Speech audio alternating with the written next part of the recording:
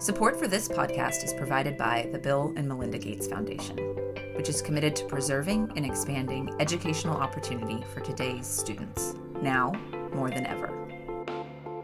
Welcome to episode 6 of The Key with IHE. I'm Paul Fain, the host and a news editor at Inside Higher Ed. In this episode, we're taking stock of the unprecedented move by almost all of higher education to go online in a matter of days or weeks. To look back and forward, I spoke with Lindsay McKenzie, a reporter at IHE who covers technology. Lindsay talked about how the pivot to online learning has worked and not worked, including Zoom bombing and privacy problems with conference technology. Lindsay also drew from her reporting to do some scene setting for what to expect in the fall, including the question of whether asynchronous instruction will become more common in higher ed. For more of the inside scoop, I also spoke with Myk Garn, Assistant Vice Chancellor for New Learning Models at the University System of Georgia. Myk talked about hybrid online learning and its potential to help colleges be more agile. I think hybrid is going to turn out to be the sweet spot because we realize we need to have some of that technology in so we can be online when we need to be. And it's going to help people figure out what's missing right now and be a little bit better prepared for the future. Myk also talked about improving social engagement online and bulking up online advising and faculty office hours. Finally, he discussed the potential for microlearning in this changed and changing environment. Now on to the conversation. I am speaking with Lindsay McKenzie, our tech reporter. Good to see you, Lindsay. Good to see you too. How are you doing? I'm doing well. How about you? I'm good. So you've been working hard on our next deep dive special report. Can you talk about what the topic is for that one? Yeah, we started working on this long before the pandemic. The report is taking colleges online and looking at strategies and different ways that colleges are moving online, whether that's full degree programs or alternative credentials or just creating hybrid programs, classes. But obviously all of that looks completely different now to what it did just a few months ago. Yeah, so you're in the reporting on this as this is happening. Going online, takes a decent amount of time in planning typically, but not this time around. It really does. I think we've heard in the past that developing a fully online degree can easily cost millions of dollars. It can take months, if not years of planning. What we're seeing right now is instructors moving classes and courses online in a space of days with very little funding and support. And where does that stand now? It's obviously the pivot to online instruction happened very quickly across of pretty much all of higher ed, but it's been a few weeks, and where are you seeing things right now? I think it was a huge adjustment for everyone. What I'm hearing is that it's getting a little bit easier, but also the unrest and dissatisfaction from some students is increasing. When you move something online, there are things that are going to go wrong, especially if there's technology that you're not used to using. Don't jinx us here. Using technology right now. We are talking on a video conferencing platform right now, which is what a lot of instructors are using. And as I was mentioning to Paul before we started talking, even for me, as someone who uses technology every day, writes about technology every day, there's still a learning curve to using these platforms. And I think a lot of instructors didn't get much training or support in how to set things up. So it was really a trial by fire. And I think now we're seeing people get a little bit more comfortable, but still it's a big adjustment and it wasn't going to go smoothly. Absolutely. Well, one of the adjustment issues that caused the most consternation, which you reported on, is the trend of Zoom bombing. Can you tell the audience? I'm sure quite a few of them are aware of what this is, but what happened there and where that stands now? Yeah, this is an issue that has got a huge amount of coverage. Zoom is one of the most popular video conferencing platforms. It has been under a lot of scrutiny recently because so many people are suddenly using it. It wasn't designed for everyone in higher education to be using it, and problems have arisen. One of the issues is that instructors, when they were setting up classes, didn't make the classes very secure, and that opened up opportunity for people who were not supposed to be in the class to intrude in the class. That is Zoom bombing. Zoom bombers like to cause chaos. Their objective is just to be as disruptive as possible. I did a story a few weeks ago trying to understand how this was happening, where these online trolls were getting the information for these classes. And it seems like a lot of the time it was students inviting people to disrupt their own classes, which is sort of disappointing. We thought maybe it might just be random because online meeting IDs can be random numbers. There's a thing called Zoom roulette where you just type in random numbers and see what you get, see where you land. But Zoom bombing seems to have been pretty targeted to higher education in a lot of instances. And it's also a big problem in K-12. But yeah, I thought when I was looking into it, oh, this might be kind of funny, like this might be just people playing a joke. The instances that I saw were really, really, really horrible. It was a lot of racist comments, a lot of people sharing really graphic pornography, a lot of people just sharing really loud, horrible noises, and a lot of people piling on at once, not just one person joining a meeting, but dozens of people, and completely shutting it down, making it impossible for the instructor or the meeting host to continue. It's just what faculty members needed as they make a very difficult transition. So, I know Zoom made some improvements. I'm wondering how much of a problem that still remains. And I know this is a recurring theme on this podcast, a ridiculously broad question, but what are some of the other privacy security issues that you're hearing about now? Yeah, Zoom did make a lot of improvements, and a lot of people have praised them for their response. Their CEO wrote a long apology detailing how they were tackling this, and that included changing the settings on meetings so that they are a bit more secure. There's also been a big education effort to make people understand how they can secure their meetings. And to be clear, it's not just Zoom that is having issues, it's any video conferencing platform. They all have similar flaws. So we're seeing ongoing issues. It seems a little bit less. It's really hard to get a handle on how many incidents there are because the reporting isn't consistent. And a lot of higher education institutions don't shout about when these incidents happen. I actually spoke with an instructor who this happened to, and she didn't want to go on record. She felt embarrassed that this had happened. She said she's just getting to grips with this technology and didn't want to publicize. She didn't know what she was doing, didn't prevent this. So there's a lot of kind of stuff that's happening that we might not be able to see. But when I was researching the Zoom bombing story, I did go into some dark corners of the internet, which was distressing. It was really horrible. That's hazard duty. It was.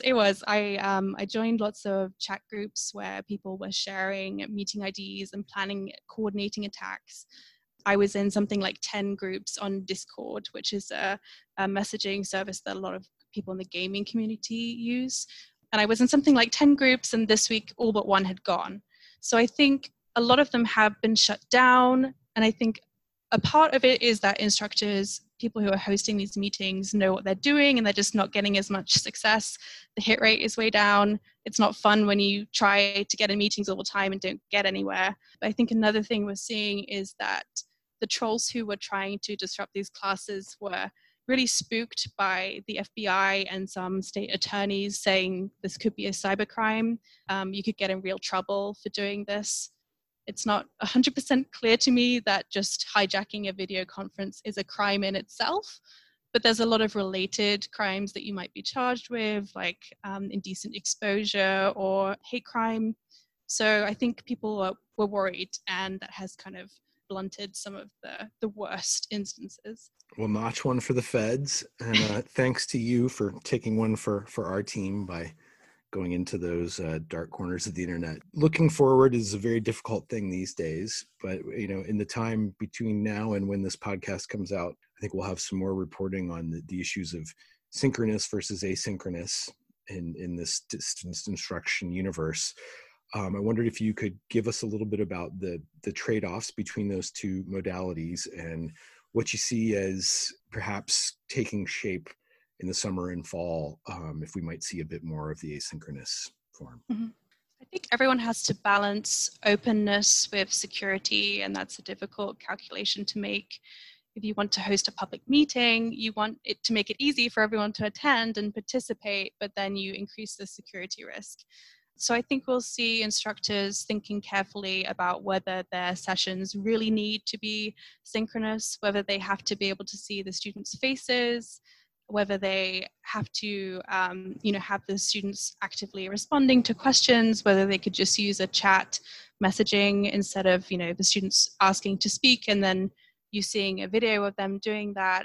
There's a lot of boundaries that are being blurred. It's pretty weird to see into a student's bedroom, for example. That's something I think we've kind of skirted over. It's a weird weird situation. There are a lot of security and privacy concerns. If you think about FERPA, student data protection law, you aren't supposed to record students without their permission, and I think that's been happening quite a bit. And There's a lot of I had seen an issue where instructors were posting screen grabs of their Mhm. students, and in good intention, and that might have been a violation of FERPA. Some folks thought as well. Yep. I think if you aren't familiar with what you should be doing in regard to student data privacy and protection, talk to your IT team. You might have a registrar who's familiar with these issues. Just think about what you're sharing and whether you really need to be sharing it. We'll close on the hardest question of all here. As you look to the summer and fall semester, what are some of the issues you're going to be watching most closely in your reporting, and what should listeners be paying attention to in terms of some of the more innovative and early adopter types out there in higher ed? I am wondering when we're going to see more questions about quality and assessment. I think a lot of people are understandably getting a pass right now, and maybe the quality isn't as high as it could be. That's because we're doing things super fast, lightning fast speed. We're just trying to, triage, trying to get things done as quickly as possible. But I think as we move on in a couple of months, there will start to be more scrutiny of what are actually students receiving right now. Are they going to meet the learning objectives that they're supposed to meet? We're going to see a lot of questions around assessment. I think online proctoring is going to become a big discussion again. There's a lot of open questions, really. It's going to be interesting to see what happens, but I am curious about quality. I also think we might see more instructors kind of reverting a little bit to asynchronous instruction. So instead of trying to do everything live, maybe they have the time to record themselves giving a lecture, and then the students can do that in their own pace at their own time. That also addresses some concerns with synchronous instruction, which is that if you don't have a good internet connection, it's really hard to listen to something that's happening live. If you're a student whose second language is English, maybe captions would be really helpful for you. Maybe you have a disability and you need captions, or you need something that's screen reader accessible. With synchronous instruction, that's not always possible. So I think we'll see more questions about the best way to be delivering content. Well, we traffic in open questions on the key here, and inside higher ed quite a lot these days, as well as concerns around equity. So Lindsay, thanks so much for talking this through with us. We'll be watching to see your special report and your reporting going forward. And for listeners who don't know, I sit about 4 feet from you in the office, right over a little cubicle wall. I can pop over and bother you a lot of times a day. So I've been missing that. So it's been good to at least see your face here on Zoom. I miss that too. Yeah. One day we'll go back. Yeah, hopefully soon. Well, thanks again, Lindsay. Thank you. Does Inside Higher Ed's wide-ranging coronavirus coverage help you stay informed? Show your support by becoming an insider, our membership program, and enjoy special benefits and offers. Your support helps us continue our journalism and free access to all of our daily news and opinions. To learn more and join, please visit www.insidehighered.com/membership. So I'm speaking with Myk Garn from my basement to his house, and it looks like you can't see us here. I can see him on video, but he's got guitars behind him, and I have a guitar behind me, so we share that. Yeah, we can strum together here. So I often say this on the podcast, I'm losing track of time, but some period of time ago, not that long ago, you and the University System of Georgia made a pivot to online. And I know you all have been experimenting a lot at the system level with modalities and all sorts of hybrid and competency-based learning approaches. Can you tell me about how you were able to make the pivot from the systems view? Sure. We were probably in a more fortunate position given the size of the system, the way we operate the learning management system. But in our system, we have 26 institutions, 25 of which are on Brightspace by D2L. And we've been on that for about 8 years now. So the LMS is connected to our student information system, Banner. And whenever a section is created in Banner, it spawns a section in the LMS, whether faculty use it or not. So when we got the charge to move from about probably 60,000 people using online across the system to making it available so 330,000 people could use it, all those sections were there. It really just took some work to make faculty aware of that, how they could get into it. A lot of work on the campuses helping them maybe put more in if they didn't have it, or the basics that they needed to get in to teach with. And our information technology services folks that support that for the system actually created some special reports so that sysadmins on campus could see our faculty checking in or students getting in and identify problems that they might have missed before. In fact, those reports are going to be part of our operating process as we move forward. So we were kind of fortunate in that, and we had some good experts at ITS, also our eCampus folks that do our online gen ed courses and eMajor programs that are at our system level offering that, brought a lot of expertise to the table as well. So looking forward, obviously quite a few variables, really hard to plan for everybody around everything right now. As you look at the fall and beyond, the potential for hybrid learning opportunities is one that I know a lot of folks are interested in. And we were talking just before I hit record here, we were discussing James Devaney at the University of Michigan and his piece on the resilient hybrid. It seems like an issue that you're interested in as well. Yeah, I think that has a lot of promise in terms of our thinking as we move forward. We, focused on if you're using the classroom, this is how you do it. We knew from data, from studies, that hybrid was probably the most effective combination of classroom and online. And we had people who were focusing on online because for students that don't have geographic access, that just made the most sense. I think what came out of this, and Devaney's article really pointed it out well, is this ability to have something that's agile and could go back and forth. If it's in the classroom today, it can move to totally online tomorrow, or it can blend those as faculty in the situation kind of dictate. So I have a range of choices available depending on what happens in the near future. Yeah, I think there's a lot of debate right now with this kind of emergency distance remote teaching that's going on, that a lot of people are seeing it's hard. It doesn't work as well as you thought unless you really work on it. And we're getting a little bit of pushback on should we do this. I think hybrid is going to turn out to be the sweet spot because we realize we need to have some of that technology in so we can be online when we need to be. And it's going to help people figure out what's missing right now and be a little bit better prepared for the future. Are you optimistic about folks opting in to hybrid on the back end of this crisis? It would be nice if we saw maybe a growth in some folks now that they've been forced to sample this, to say, oh, I see how that could work, and maybe add in a little bit more. That would be great. I think the real push is going to come more from institutional readiness and the need that we be able to do that. So we'll probably see some more training and some more use of it. Gotcha. When we, again, I feel bad asking about the back end of something we certainly are still in, but even in the early recovery, I think there's a lot of question about what students will, what sort of credentials and academic programs will be of value to them, how to tweak them or make sure that they're agile enough to provide the right sort of education and training for jobs that we don't really know what they're going to look like. Can you talk a little bit about how you're approaching that challenge? Well, I think one of the things we've learned right now is learning engagement is very important. And that's something that if you hadn't been online before, or you'd been using this hybrid, that building that engagement for learning and really tracking that is a challenge and something that it's a new skill set.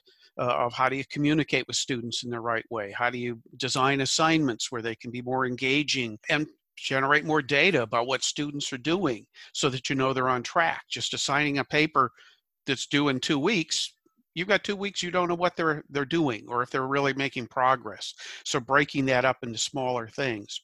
I think for the fall, as we look forward, one of the real things we're going to be looking at is how do you do social engagement? How do you really think about, and this is not so much on the instructional side, but how do you provide the other kinds of services, the tutoring, the mentoring, the advising, the financial services, all of those things. I mean, we have campuses that are really great at handling that when a student is on campus. But they really, they're kind of campus forward now. I think, and I hope we'll see more of a pivot to more online services and really thinking of those as being online forward, that the student doesn't need to come to campus for things like advising, for things like faculty hours and stuff like that. Not that they shouldn't, not that that's not great, but we're in a situation where that doesn't work for a variety of reasons. I think those are the systems that I'd like to see become more robust and useful, more people trained on how to do that.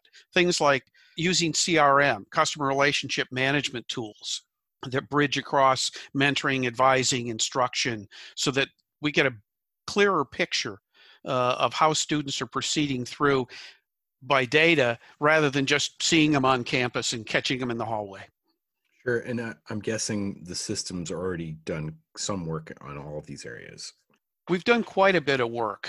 eCampus, our online gen ed program, eCore, they do a good job of building in a lot of touch points with students, and they use a CRM tool for tracking students and interventions, and they share a lot of that out to our institutions. So we have a value in our system. We have Regents Advisory Committees on a lot of different areas.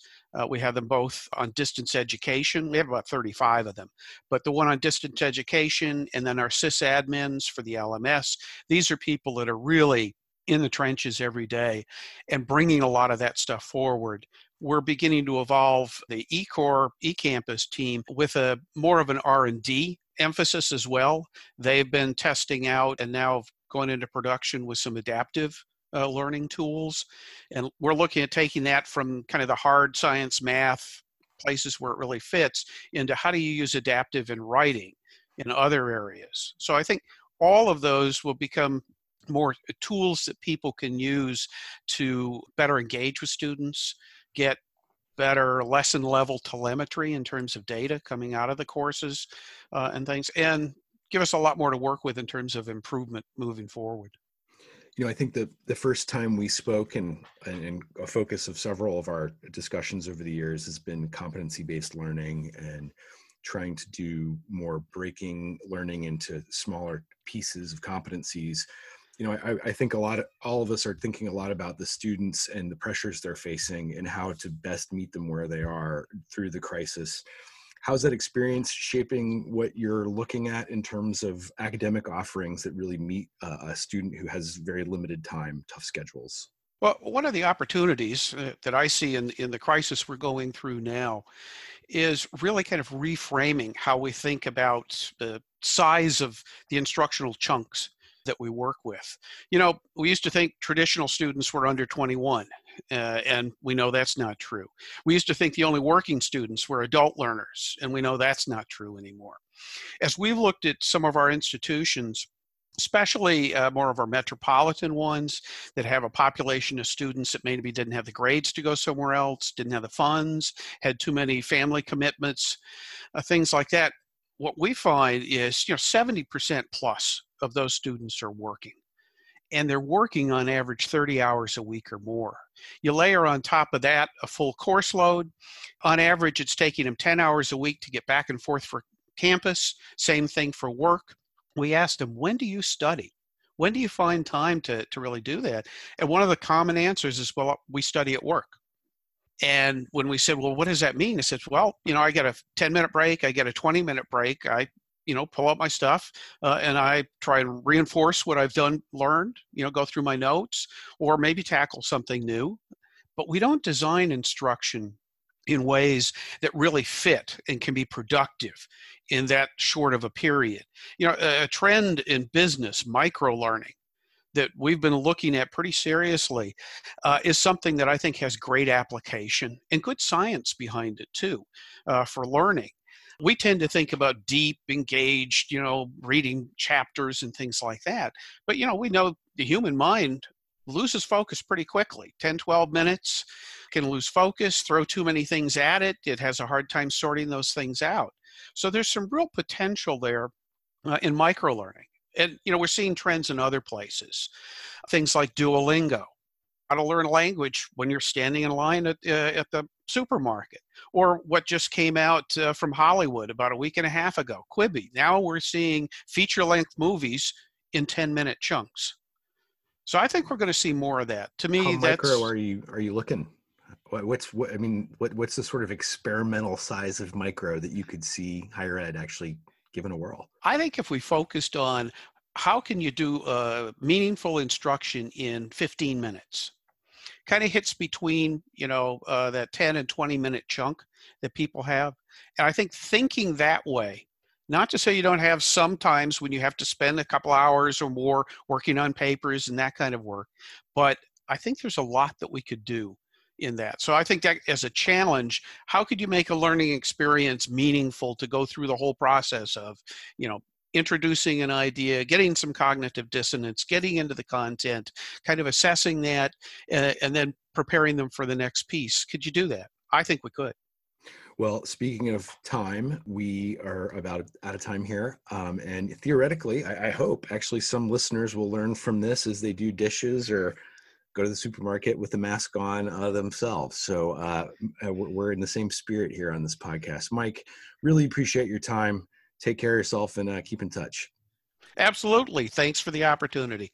That's it for this episode of The Key with IHE. Tune in next week when I speak with Eloy Oakley, Chancellor of the California Community Colleges. We talk about how the system, which enrolls more than 2 million students, is planning for the fall and drawing on lessons learned from the last recession. Catch you then.